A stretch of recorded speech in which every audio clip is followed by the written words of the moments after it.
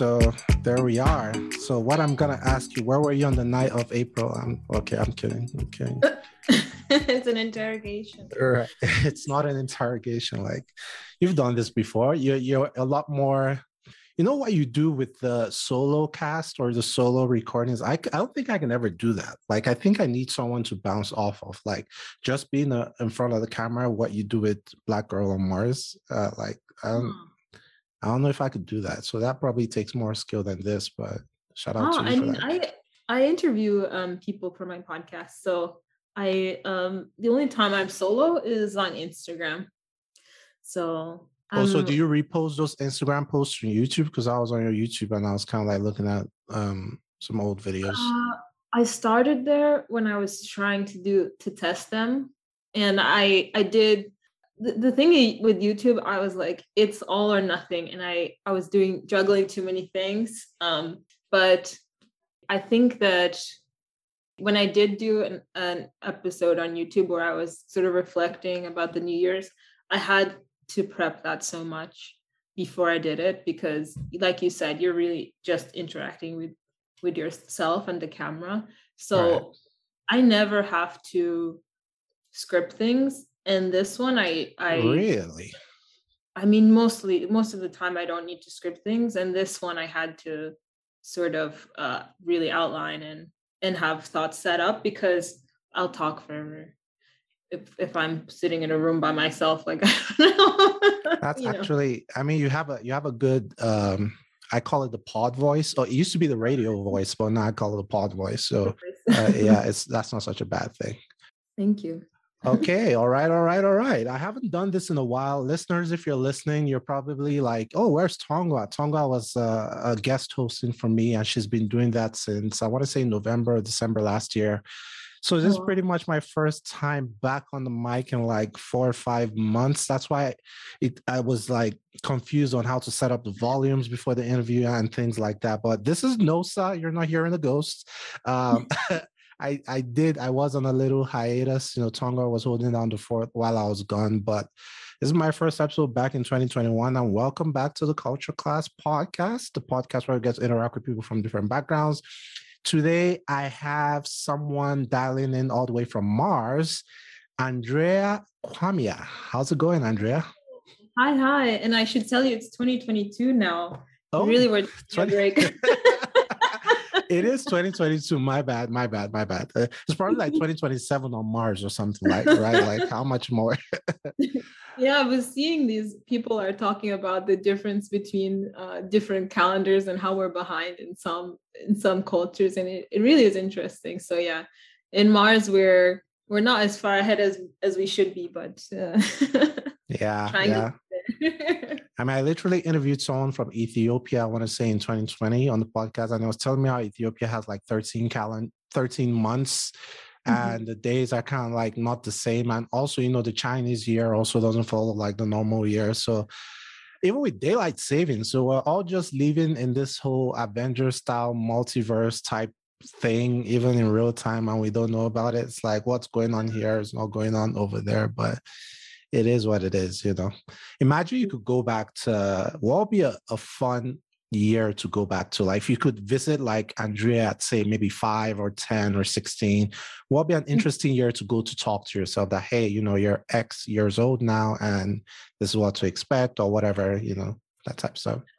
I mean, I think my favorite age in general, like for myself and also for like small children, is 9 years old, around that age. Because I think there's this divergence of being so ignorant, but the curiosity starts to build. So you're starting to be really self-aware, but you're still so curious about the world, and you still don't have to deal with a lot of responsibilities. So I feel, and this is just from personal experience and observation of, you know, children in that grade, I think around that age, you're still really authentically yourself and just like looking at bugs and like, I don't know, really obsessed with things like dinosaurs or whatever it is. So yeah, I mean, don't let the curiosity die. Yeah, that I can agree with that. I think at 9 I was getting into high school or something, and that was kind of like because I went to boarding school. So that's kind of like, okay, first year, kind of like on my own type thing, and just trying to, make shit happen and whatnot. But yeah, pretty interesting. And if you're listening to this, by the way, Andrea is not really Mars, just so you know. As you can see, like our audio sounds pretty clear and crisp. Um, Andrea is, how do I describe Andrea? Andrea Afua Kwamia. She's the only Black girl on Mars. That's number one. She is American with Ghanaian and Ugandan heritage. Growing up in New York, living in LA, currently dialing in from Serbia, of all places, and we're going to talk about that. Pretty interesting. DEI consultant, comm specialist, all-around superwoman, advertising experience, like professor, like, Magneto, Cyclops, everything you want to, Shuri from the Black Panther, everything you want to talk about. But welcome to the podcast, Andrea. Thank you so much for having me. I'm really excited for our conversation. Most definitely. And it'll be interesting to touch on how we met. So we met through a mutual acquaintance or mutual friend, Ness, right? Who lives in Germany. I think Ness is Moroccan. She currently lives in Germany. And one of the reasons why I have Andrea on the podcast today, do a quick plug. So we have this thing we're planning called Pod Break, right? And I was just on Wuchi's podcast yesterday. He'll probably publish that a week from now or whatever.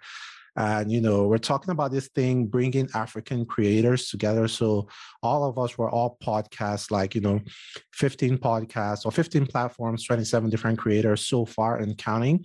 And we want to converge in Chicago on July 1st to have like a creator house that we're going to be in for like 3 days, create content together, get to explore the city of Chicago and things like that. But, I did some explaining about the purpose of the meeting, but taking it from like a podcaster's collective, like or perspective, someone in the group, what attracted you to like Pod Break, and why did you see it as something that you'd be interested in participating in? Yeah, that's a great question. When Ness reached out to me, first of all, she didn't really need to twist my arm. She told me that someone that she knew in the podcasting space was putting together a group for African creators to host an event in the summer. And for me, as an independent podcaster, doing everything by myself, first of all, that's one thing you can always learn from other people. And when you're in your own bubble, you often don't see all of the things that could be improved, the areas that you could make easier for yourself, whatever it is. And then on the other side of things, in terms of our culture, our heritage, all being African creators, having worked in the marketing space in the United States for several years, I know that there are very few spaces for us. And for me, I'm always attracted to finding community with other African individuals, creatives, whatever it may be, because it's not always easy for us to find or have those opportunities. Dope. And what are you expecting for the 2-3 days you're going to be, or 4 days you're going to be in Chicago? Like, what are you looking forward to? I definitely am really looking forward to, I know this sounds kind of childish, but making friends. I want to make friends with other creators and hear about their experiences, what led them to make a podcast. And also for me, and we've talked about this a little bit separately, I really want to learn from people who are doing things well. And I think if before we were touching upon what would you tell your younger self, and I would really tell myself that you don't need to work in a silo all the time, that it's much more fruitful to touch in with other people, and you can still have something that's yours, but will be much more fruitful. Facts. And that's one of the purposes for Pod Break, right? Like, first things first, we're coming together to produce content. So if you're an African podcaster living in North America, I mean, we have people flying in from Canada, Toronto, Vancouver as well. Like, come down to Chicago, July the 1st. You can send us an email or just go to the website, right? It's podbreak.org, podbreak.org, and you can donate. If you're a listener, you want to swing by, like we're going to be interacting with listeners as well during one of those days, and we're going to be learning from each other, right? Like I consider myself more logical and analytical than creative. So it'll be interesting for me as well to participate. Like I can organize a lot of things, and the way my brain works is like, okay, put all these parts together. But when it comes to using is it the left side of the brain or whatever to be, to really emote and be creative and be in touch with and exude emotion, like I lack in that department. So kind of like learning that by osmosis, maybe it's also what I look forward to. So just each other making each other better, I guess, will be a great thing.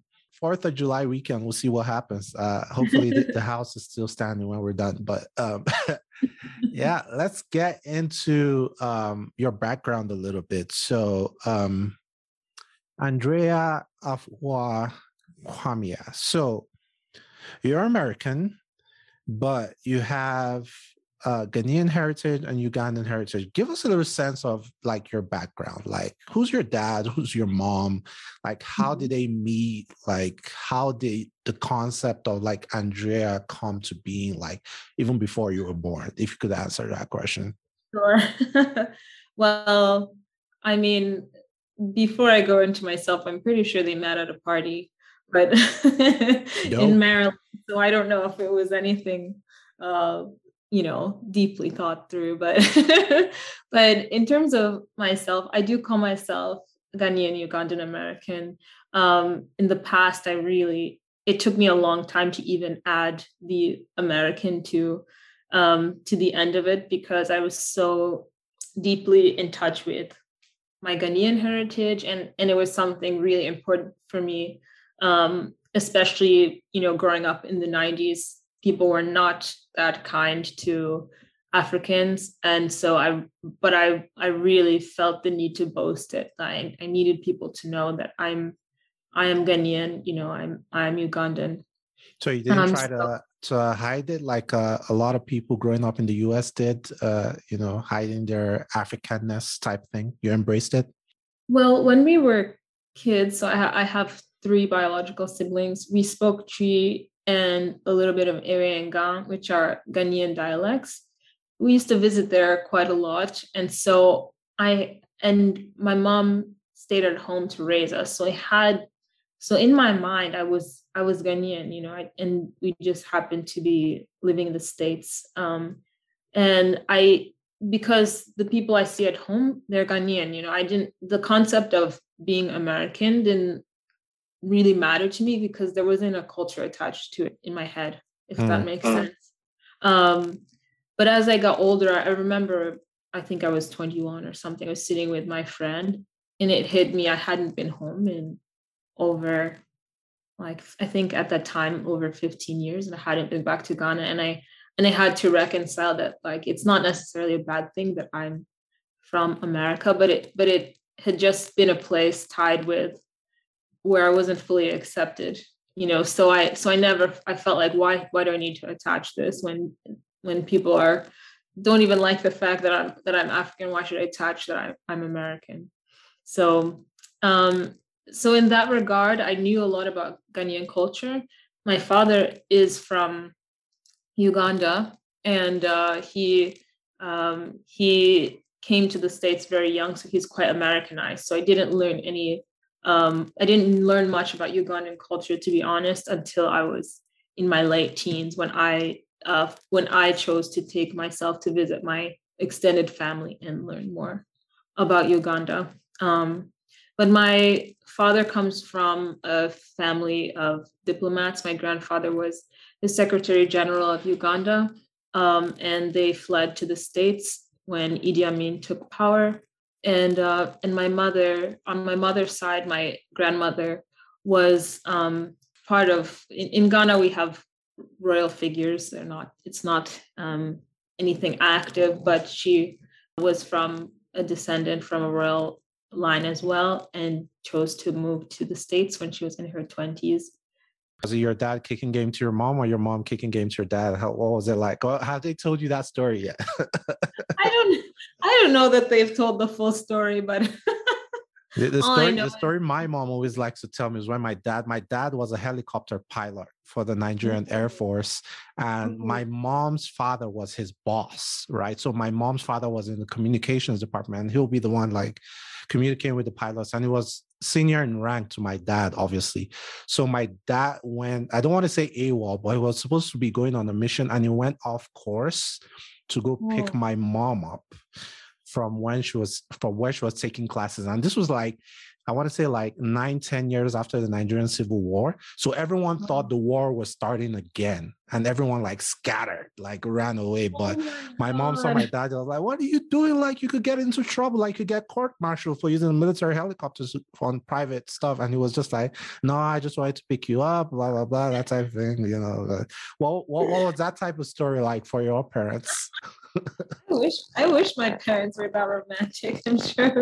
I'm sure my mom would have loved that. Pardon me. I think there's a little bit of gain. Let me see here. Yeah, your audio is a little grainy. I hope it's turning out well on the Zoom recording, but on my It's better? yeah, we're back. We're back. What happened? Or maybe was that Zoom? Maybe it was just the internet or something. Maybe. Yeah. Yeah. Okay.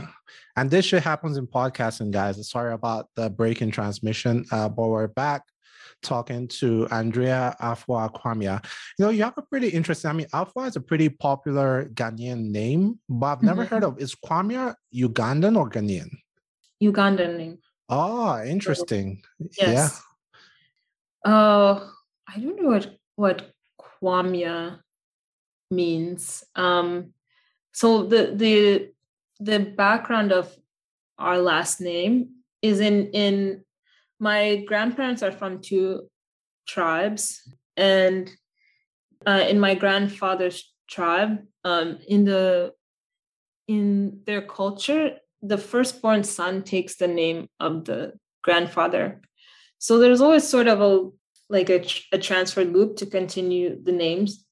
The only people that didn't continue this tradition is my family, unfortunately. But my grandfather's last name is Bigarenkia, and Beta so Rankia. Bigarenkia, Bigger and so Rankia. the everyone else in my family, on my dad's side, his siblings are last name Bigarenkia, and my family's last name is Kwamia. Mm. So So, it's so is Kwamia your grandfather's first name or last name? no, my grandfather's full name was Zerubaberi Bigarenkia, and so his father is Kwamia, and then it Got continues it. that way. It's really rare, and it's an interesting tradition because it's meant to kind of carry on the names. And technically holding his father's last name, my uncle, who is the firstborn son, is the head of the household. And these are all things that I'm still trying to understand and capture because it's a lot, but No, no, yes. I'm actually impressed. I think, your dad and mom were pretty deliberate. Like, just them teaching you Twi. I grew up in Nigeria, and unfortunately, I don't even speak Bini that well, which is kind of like my local language. But the fact that you grew up in America and are able to speak Twi and kind of like know all this history about your family and are deliberate about learning it and are not like far removed from the culture, it's pretty impressive. But I must imagine that given your situation, like, is it fair to say that growing up, like you always like consider yourself some type of outsider because you were maybe never too Ghanaian or too American? You were kind of like, it always happens with like immigrant children, right? Like, oh, your parents came over from a different country. You don't go to your country. Maybe you go back every 10 years. Americans don't really see you. Sometimes even African Americans is fully American. And, back home, when you go back, they call you American and you don't identify as Ghanaian. How was that whole thing? How did you come to terms with all that growing up?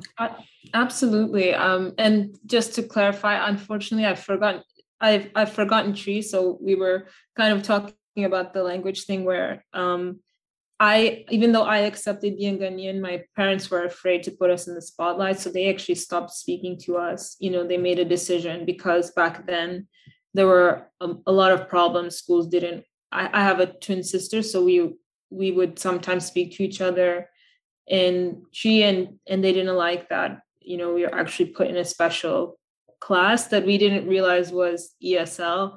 And when we got older, we told our parents, oh, remember that class where we had to go and everyone was speaking Spanish? And they were so mad because they didn't even know that Right. we were, yes, that we were being forced to take ESL classes, but we spoke perfect English, but it was British English.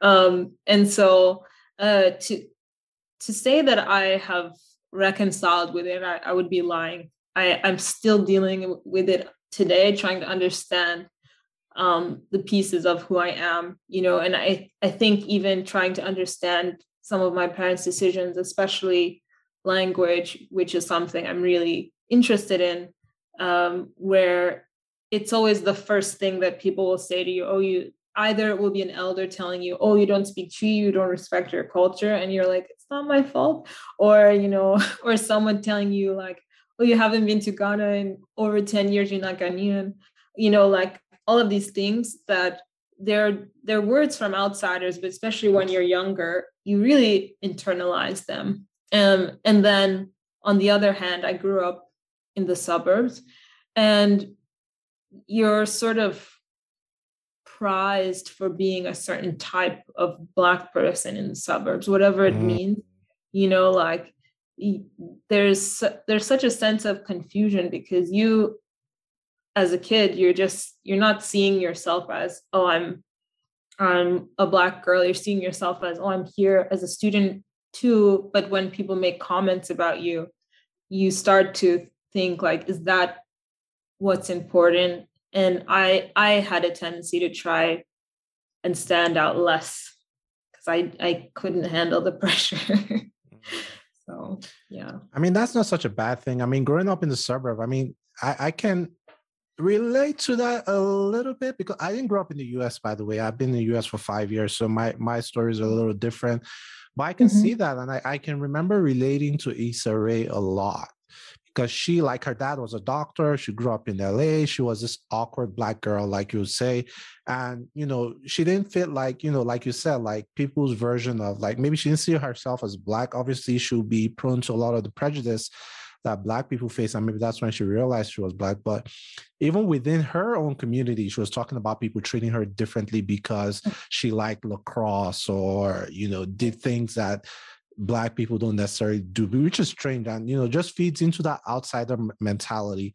But I want to say, like, I actually envy you in a way because, like, me growing up in a military family, like a lot of my emotions, going to boarding school, doing all these things, parents being divorced and all that good stuff. Like, I learned at a very early age to not to feed into my emotions or not to show emotion, if that makes sense. So, and you might say, hey, a lot of these things didn't get to you. You're always like focused on, fuck these people, you're going. But later in life, it's affecting me in the sense that because I blocked out a lot of emotion growing up, like sometimes my interaction with people can be a little awkward. And it takes like me meeting like maybe a special person or someone that I just gel with your energy to just like be very, to go with the flow with that person. So even though like you talked about, hey, it was difficult for you and you had to like do some things a little less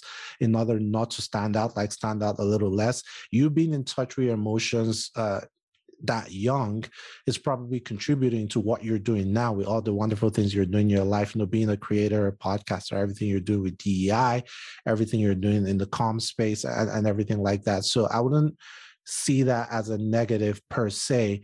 And if you were to ask me now, I know you said, you're still struggling to come to terms with it. Like from the outside looking in, it seems like you're really comfortable in your skin. Like I see the way you make it. Yeah, no, I can say that because, I kind of like try to research you a little bit like before the episode for questions. And you could tell that you're projecting like you want people to know this side of you that, hey, I'm a Black woman, I'm young, I'm proud of my heritage. Like if you go to your Instagram reels, you're explaining things about your culture.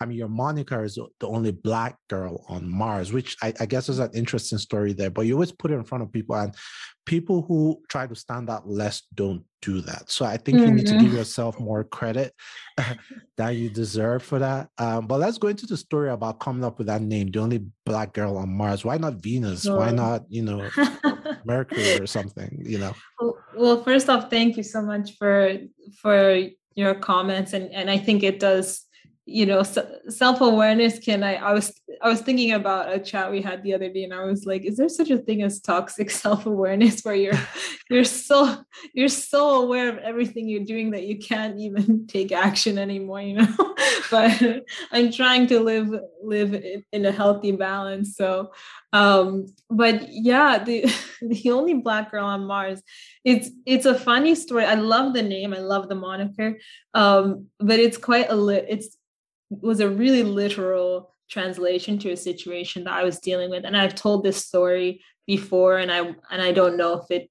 makes it hard for me to get jobs with certain people, but it doesn't matter. So I used to work at Spotify, and it was my first job out of grad school. And I was so excited. But you know how you were talking about, being comfortable around certain people. For me, the trouble is still around in white spaces. I didn't realize I wasn't being myself. I felt like I needed to be an exceptional person more so than I am, but I wasn't cognizant of that. And so I was putting so much pressure on myself in those spaces, especially to be asked to work at Spotify, getting through the interview round. But the moment that they told me what I would be making, it was really low, but it was my first job out of grad school. And so I said, is there any way we can negotiate this? And they said, listen, what we'll do is we're going to make you a contractor for an X, Y, and Z amount of months, and then you're going to become full-time. And after that, you're going to get the regular salary. And I don't know why. Instead of thinking like this is BS, I was like, wow, they're doing me a favor. And that was honestly my thought. I was like, someone wants to work with me, and it's Spotify. And so I was on a team called Marketing Science. Our nickname was Mars, and I was the only Black girl on the team. And I loved the team. I loved working with the people, but it came around that time to renegotiate.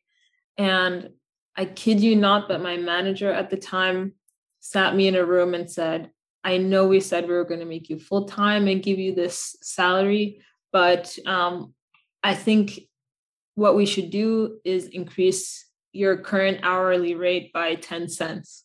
I was like, what? I was the only person on the team with my master's. I was a lead insights analyst. I was doing presentations in front of the whole company one time on a day where even the CEO was also presenting. I was traveling to London for them. And, I'll say it on here. I was making like 60K. And so I told him, I was like, give me a week before we meet again. And I went and I started asking people who are comfortable to please tell me what they're making, because I have the online data, whatever, the public data, but I wanted to know in-house what's going on. And so I asked people who started the same week as me. I asked people who were, junior to me. They were all making more than me. They were all making on average 23% more than me. And so that's when I went back, and no matter how much I fought, even with the diversity office, HR, no one, they said I didn't have a case to come on board because I agreed to be a contractor.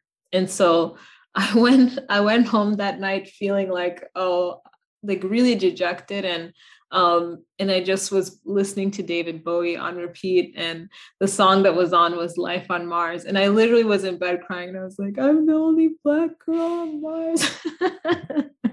And amongst my, feeling my emotions, I was like, I never want this to happen to another Black woman in the industry again. And I thought to myself, it would be such an amazing idea to start a podcast. And I had that idea maybe 2.5 years before I pulled the trigger. But I'll be honest, my experiences at other corporate companies were not that divergent from that experience there. As much as I loved the people, there was no deeper respect for me, no matter what I did or what I did for them. So Man, US capitalism really has a weird way with you just labor and employment, a weird relationship, I'd say. Like it's, and I can relate to your story a little bit because my brother used to work for a subsidiary of Exelon, right? The utility company. And it Mm-hmm. was the same thing, like, come on as a contractor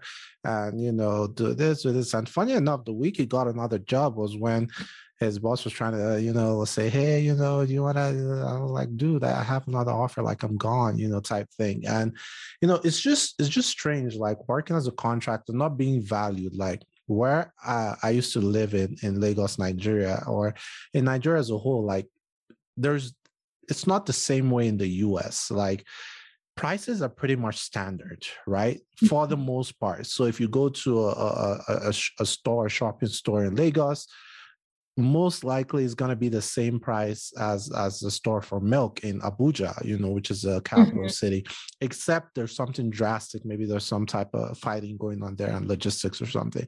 Um, but here in the US, you find like different Walmarts in different counties in the same state selling things differently. And even in the labor pool or employment, like people on the same skill. And this whole thing of negotiating your salary, like back home, like everyone was on the same, everyone had grades. They were Mm-hmm. like there was like, oh, you start from a trainee banking officer to a banking officer, senior banking officer, assistant general manager, and every skill had their what's it called, their salary scale, and everyone earned the same thing, except you wanted to cross companies who paid slightly higher for that same position.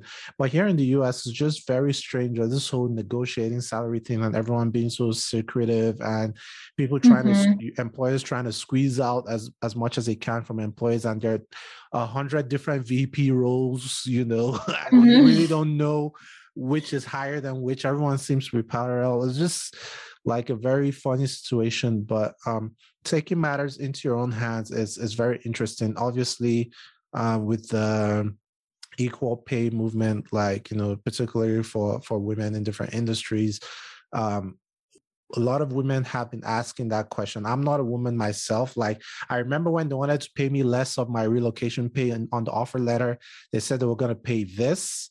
And then when I Mm-hmm. came, they calculated the miles from like DC to Colorado and said, oh, it was going to be X dollars per mile. So you're going to give me this, which was less than, was I like, what the fuck? Like, give me the whole thing. Like my whole budget was based off the whole thing. What are you talking about calculating? They were like, no, it's supposed to be up to that amount. I'm like, I don't give a fuck. Like that wasn't like explicitly stated. And I Mm-hmm. think being a man helped me in a Mm-hmm. sense, because I put my foot down. I was like, nope, like you guys cannot do this. Like, Right. I have an MBA for crying out loud. You gotta like, and this was me. Like I didn't even have an alternative. I didn't have a bargaining chip. Like I was gonna be on the street if they had said no, but I was still like, I'm gonna go down fighting. Like they're gonna know Mm-hmm. in this company that even if I don't get this job, the next person, they're gonna be very explicit and like treat that person good.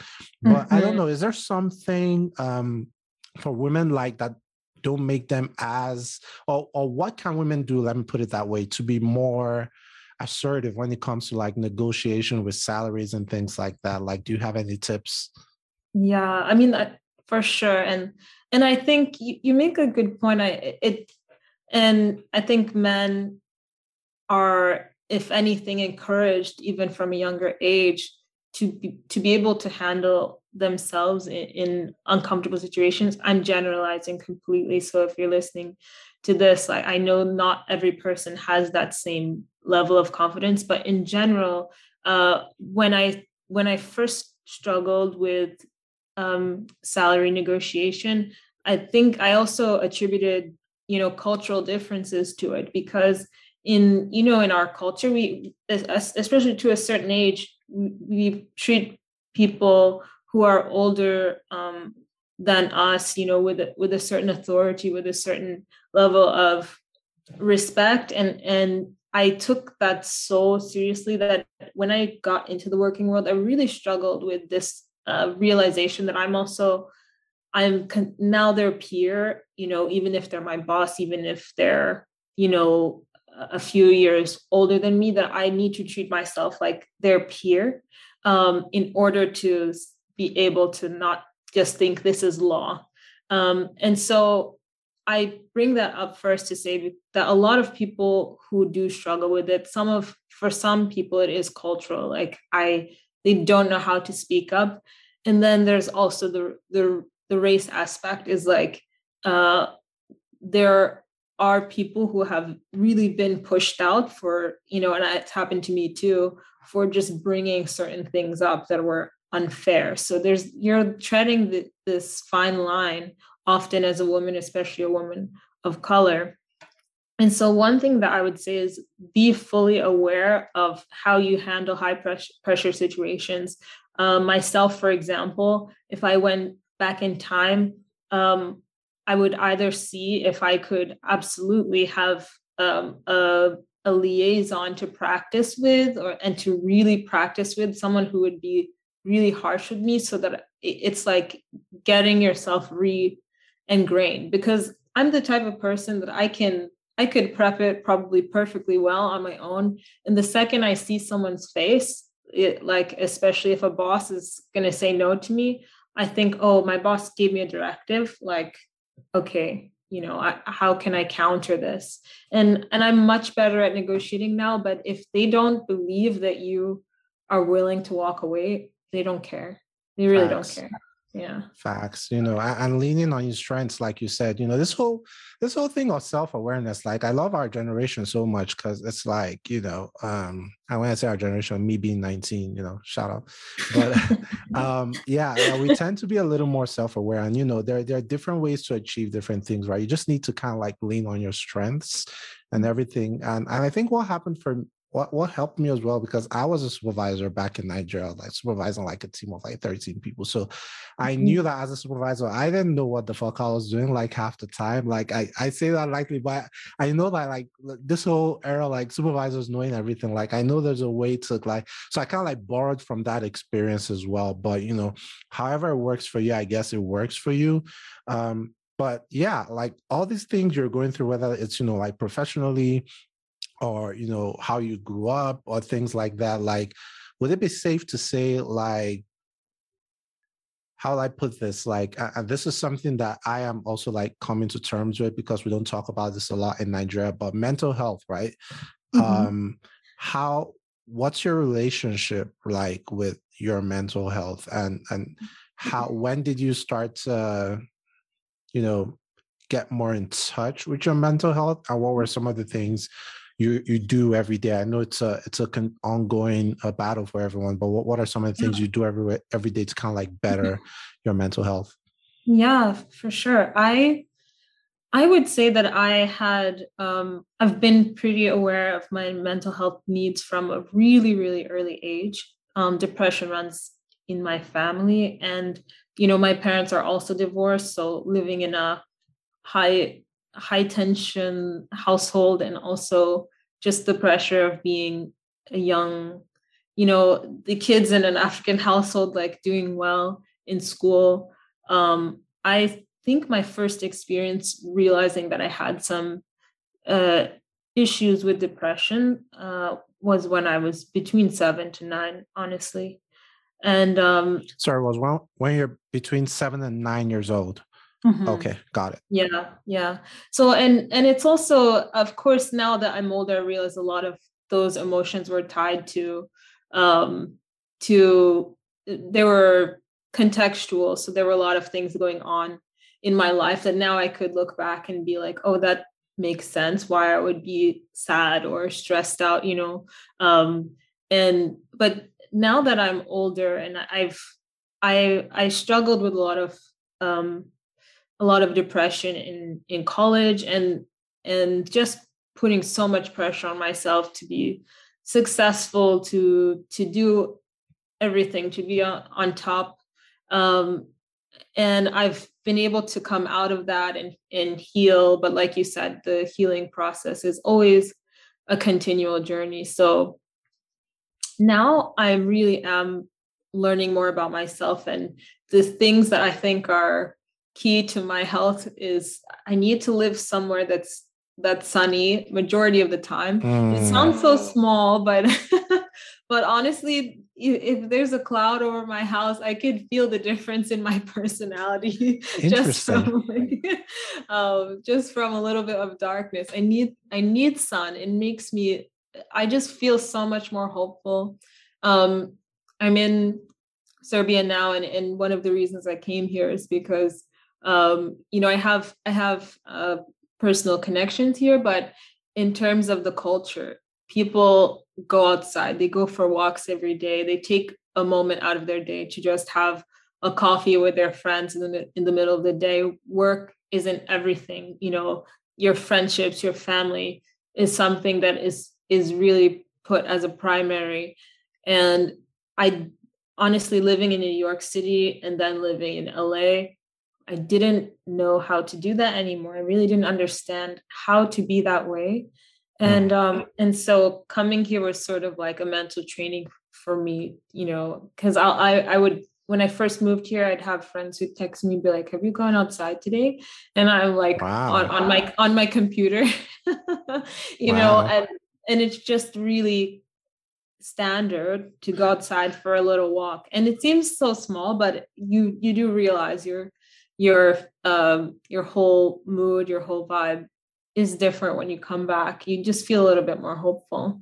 And Yeah. I'm not minimizing like severe depression, because I have been there, but just to answer your question about some smaller just maintenance things. And tea, I'm addicted to tea.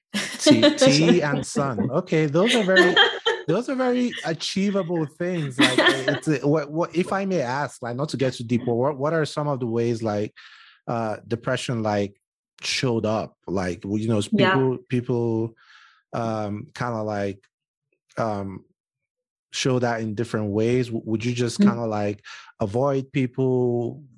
Would you be alone? Would you find yourself doing compulsive things? Like how'd that show up for you?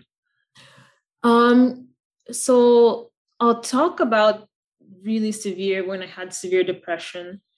And I would say I'm several years on the other side of recovery from that. So, and then I'll talk about what I would say maybe when you have people who have standard depression and they feel blue, I can talk about that. So, in terms of just to start with the lighter things, when I'm not feeling well now, yes, I can be a little bit avoidant. I'm I'm technology avoidant, so maybe I won't. I just keep my phone on silent because I have a little bit of anxiety just hearing the notifications. so I get, when I am starting to feel blue, I'll know because I start to get a little bit of low grade anxiety, start to wonder why things aren't going well, or maybe I'll feel like I can't see people or talk to people. So it does force me inside my house more, because you really can't go on a walk without seeing people, and I think that another thing that it does, I'm not much of a crier unless something has happened. But I think everyone has their vices, and something that they start to do, whether or not it's for some people drinking, some people it's eating.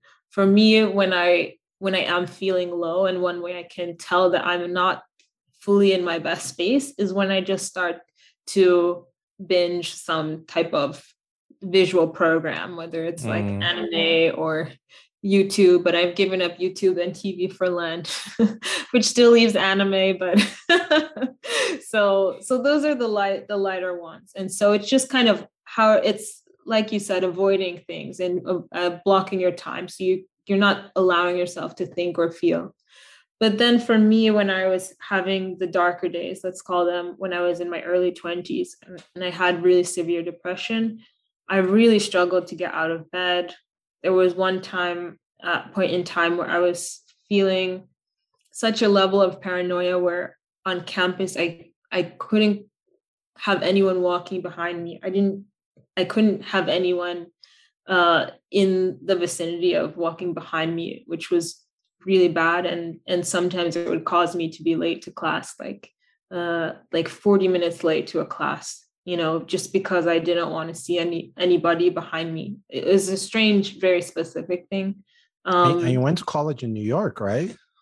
I went to college in upstate New York. I went to Ithaca College, and I went to grad school at Columbia University. Mm-hmm.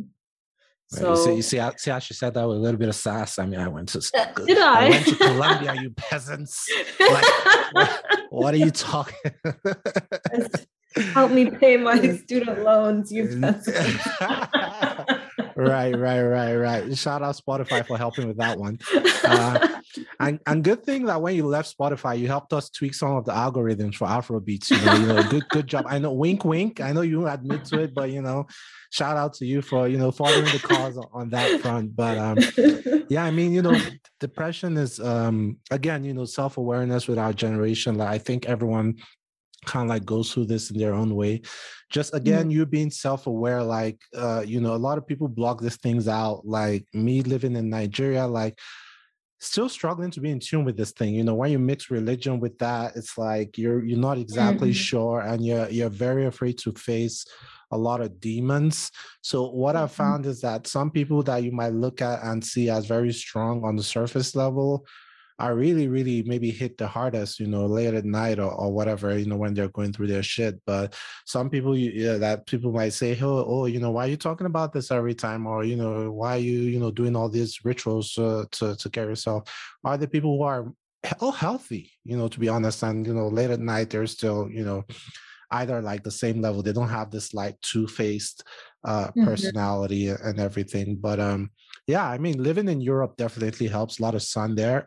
Obviously not as crazy as Americans. But Serbia, like how in the hell did you get to Serbia? Like it's like I don't know, like it's like New York, LA, Serbia. How'd that happen?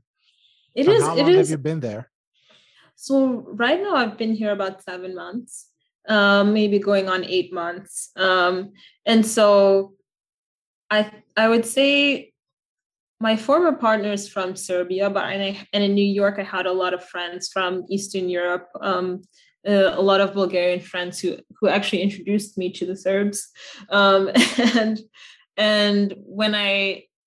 when we met, I think in 2015, back then I would visit Serbia and he would stay in New York. So we would balance the time. And now his family is really close friends to me because a couple years ago, my older sister was in a bad car accident. At the same time, his brother was had a bad, health scare, and then unfortunately, we lost someone that's close to us. So a lot of it was, sorry to hear that. Yeah, thank you so much for saying so. So in the beginning, I was between two minds because what this all started as was the person that we lost.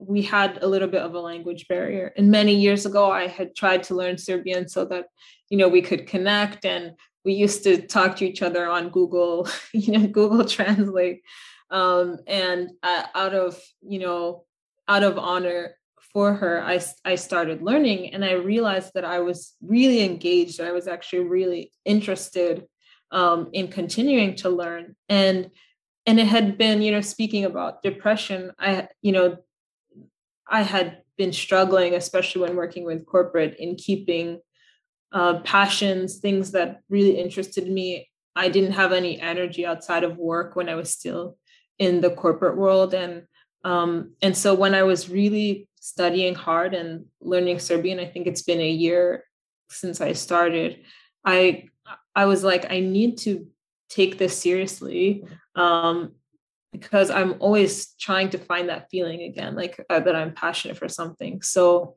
I came here not only to pay my respects, but also just if something told me that I need to come here and discover something about myself. So this is my first time living here on my own. It's all not been a full year, but almost a year. And so And it just really taught me how to slow down. When I was living in the States and I wasn't doing a lot of things, I felt so guilty all the time. And here, I don't have to feel guilty because it's not the same. There's not the same prioritization of, hustle, hustle, hustle. Yeah. Yeah. Like Europeans, like I say, live life, don't work yourself to death and alienate yourself from your family that you wake up one day being 60. But that's pretty interesting. What's one phrase you can say in Serbian? What's my name is Andrea. I'm on the podcast, or whatever word you can teach us today. Okay. Zovem se Andrea I imam wait. You got to take it slow now. All right. Like, dial it back. Take it slow. All right, let's go. These teachers don't listen. All right. So zovem se. Zovem se? Zovem se is what I would say for my name. So, or I am called. So zovem se Andrea, Oh, and she has an accent. Look at that. Okay. And then I am on a podcast. Nice to meet you. Let's say nice to meet you or something. Zovem se Nosa. What's nice to meet you? Drago mi je. So Drago mi. Did you just threaten me? What the hell? That sounded so threatening. What is going? What in the Ivan Drago is going on? But sorry, I kid. Say that again. My bad. Drago mi je. So you could say Drago mi je, and then in response to someone saying Drago mi je, you could say Imeni. So like me as well. Yes. Someone saying Nosa Drago mi. All right. How close is Serbian language to Russian? How close is it? Because my barber is Russian. I wonder if I could say that phrase to him and if he'll know what I'm talking about. I'm not sure, but they have some words that cross over. Like if you say good day, dobar dan, I'm sure they'll understand, or words like stravo, which are health. But I don't know much about Russian, so I don't want to make lies. So I don't want to lie. Right. But yeah, they share some similar letters in their alphabet because they have a separate alphabet. But Russian has different letters that Serbian doesn't have. Yeah. Man, you're living a full life, Andrea, and it's admirable. Like, not only with your background in the corporate world, but you started your own business. You've now lived in another country for a number of months. You've taken on that risk in touch with your mental health. I think you're living like a very admirable, rounded life. Like, what's in the future for Andrea? Like, what do you see yourself kind of like doing 5 years from now? I love that question. I mean, only because I was trying to visualize yesterday, so maybe that's why I don't feel as stressed about it. But it's funny you say that I'm living a rounded life. I think I do have moments where I go back and I think about what my life could have been if I stayed in corporate, and I do have those weak moments where I'm like, I'm off track. And I'm starting with this to tell anybody who's doing something that's outside of their scope, their own scope of what they consider the norm or the expectation to be, is that if it feels like you need to be going a different direction, please do not be afraid and keep talking to your friends and family when you do get those cold feet, or talk to the ones that are supportive.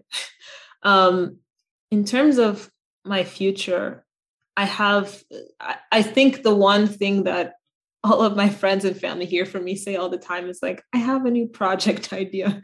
And my goal is to really focus on a few things. So that's going to be the podcast, that's going to be career coaching, and something that you and I have talked about, which ties into a lot of our conversation today, which is literally going to my family, going to Ghana, going to Uganda, and documenting what my culture is. And so I see it as a documentary, and I'm already talking to people about getting grants, and worked with with a potential director on outlining, because when we were talking about our culture before, and I said, I'm still reconciling with it, I feel like I really need to go on this journey, and I want other people to see what that life is like, being a triculture kid, a dual culture kid, and trying to understand who you are. We already have so many pre-expectations on who we should be just from one culture, where you grew up or what people are telling you on the media. Now add several more, and then your own personality. It's so much to grapple with. And so in 5 years, I hope to choose a country to live in. I hope that this Ooh. that's a big one.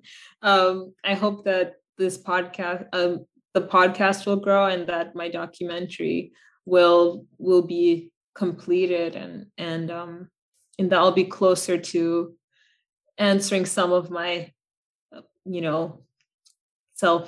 self-worth questions, we'll say.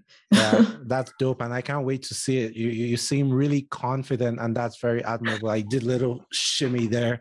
I saw that, yeah. Like, no doubt in my mind that you're gonna achieve all those things, and obviously, like, it was great to kind of like plug in at this point of your journey. And thank God we have this on video, so I can show this to you 5 years from now. Like, remember we were talking about, that whole thing? Like, hey, take a look. So, do you have any idea what your project? Do you have any idea what your project is going to be called, or you want to keep that close to the heart for now? Right now, I don't know what the official name is. Right now, I'm calling it Returning to My Roots. But we'll see if I come up with something splashier that's just as clear. But I think this is the easiest way for me to understand and just to not forget what this project is. That at the core of it, it's returning to my roots, and it doesn't mean that I'm going to like everything I find, but it doesn't mean that I'm going to answer all the questions about myself. But it's a fact-finding mission, so that I can, my brother, my cousin in Ghana had a birthday today, and I told him, send me pictures of the babies, his family, and they're growing teeth, and I was like, I'm not there to be an aunt. I don't see them grow up, and I just... You want to get bit? Is that is that your plan, to get bit in Ghana? I just want to be there for moments that I'm missing, because I'm spending too much time in my head trying to figure out the answers, and now I just have to go and do it. Yeah. Dope. I mean, Ghana is an amazing place. I was there for 3 months in summer of 2018, all over the country. Like, I went to Lee, I went to Amezofe, I think, Kakum, Elmina. Like I just toured around, man. Like, it was great. And I look forward to there's something about purpose, right? Like, I was reading, was I reading a book or listening to a podcast? Anyway, I was consuming this thing about how some of the soldiers in World War II strip people, like in the concentration camps, how they strip people of purpose. Like, they would tell like prisoners in the camps to kind of like move like bags of salt or sand or whatever from one end of the camp to the other. And this were like, maybe 1,000 bags, being moved by 10 men. So it will take them the whole day to move it. And like, at the end of the day, when they moved the last bag and they were like, oh, they've achieved something, that all the bags that were on that side and now on this side, the soldiers will now say, okay, now move them back, type thing. And that was like an exercise to break their spirit. Like, they had the energy to move the bags, but because they had been stripped of purpose and say, look, what is like, oh, we thought we're moving these bags here because we know we're going to build some type of bunker or something. We had a purpose, but now it seems like this guy just wants us to be moving bags every day back and forth. It's a very purposeless mission, and that broke their spirit even more than the labor of carrying those heavy bags. So I say that to say, you discovering your purpose and where you want to be in 5 years, and your walk to discovering more and more of your roots, and you being self-aware of everything you're doing right now, and even sharing some of that with Black women is very, very admirable, because that's not a common thing in the world. Like you might not be all the way there, like none of us are, to be honest, but you just identifying what your purpose can be or is, or part of your purpose, is very admirable. And like I said, like, hope to be there in 2027, chopping it up, you probably, I'll be drinking a beer, you can be sipping your tea. It's gonna be sunny anyway, but I'll be drinking beer. I'll have a beer for sure. Oh, there we go. Oh, imagine if beers are like tea bags, and like you dip a beer in water and it turns to beer. That'll be interesting. You better patent that, Nosa. Hey, a lot of shit running in my mind, a lot of shit I have to patent, but this has been very great. Like, thank you so much. I know there are so many more sides of you, like, there's a nonprofit side of you, there's a teaching side of you, there's a businesswoman side of you, that would get to in another episode. Like, hopefully you can come back as a recurring guest every other month or every year. But is there anything specific you want to tell our audience, or maybe you want to talk to your future self, or I like to give my guests like time to just drop dimes at the end? Sure. And thank you again. I feel like every time we have a conversation, it's always so insightful. I'm sure we could have recorded every conversation that we've had up until the point that we met to now. But I just, like I said to everyone listening earlier, like Nosa said, I don't have all of the answers for my life right now. And one of the things that I think I spent far too much time in the past doing was really comparing myself and thinking that there was one true path. And I think there's a really fine line between seeking inspiration from other people, where it can diverge into a place of sort of self-criticism, of pity even. And so what I would say is take the minimum of what you can and then start acting. And if you know you're someone who, even like me, can drag my feet from fear, just the fear of taking that step, find someone who will push you, find someone who knows your limits and who will say, I know that you feel like you only have this much capacity, but you have this much more, and you just have to start. And I'm saying this to you, I'm saying this to myself. You really just have to start. It can start with a conversation, but unless you take that first step, it's all just words. And we all want to be people who are making something, who are creating, and do it for yourself, not for the world. And if you can take value from that, then you'll get closer to where you need to be. Facts. Self-awareness and community, like perfectly summed up. Like, know what's good for you, start really small, and find a community that can help you, go on to the next thing. Not communities that take away from you, but communities that add to you. Well, that's a very good way to end the podcast. But before we go, we're going to play a game of, I don't know what I'm going to call the game. Call the game either or whatever. I have just two questions for you. Either or. Round. Yeah, it's not a question. I'm just going to say two things, and you're just going to choose one of them. It's just my way of being very mischievous. So are you ready? Okay. All right. Let's go. Mm-hmm. All right. You know who Umar Johnson is, right? Mark Johnson. Am I going to embarrass myself? Umar Johnson. His oh man, this might not work if you don't know who he is. Okay, let me use someone else. Let me see who's there. What's he famous for? Umar Johnson is famous or infamous, depending on how you look at it, as a pro-Black Pan-Africanist, kind of like a Marcus Garvey type. He says he's the direct descendant of Frederick Douglass. and Oh. he's kind of like, championing this whole pro-black thing. I think he's building like a school for black boys and girls in Philly. Some Oh. people say he takes it too far because he doesn't really support like interracial dating, and he has some valid points, obviously wanting to advance the plight of black people, particularly in the US, but more so globally, and taking them back to roots, just the dashiki wearing, person that we all need. So that's kind of like summarizes him. But this might not work if you don't like have context of him in the past. But let me go on to my second question. Okay. Where feels more like Mars, America or Serbia? America. Interesting. Do I just say the answer? Or yeah, just say the answer. Yeah, you can expatiate on that if you want. Okay, to expound, yeah. It sounds so crazy to say, but I'll give a few examples. So let's take, for example, my hair. I've had my hair braided as long as I could, and I took it out recently to breathe.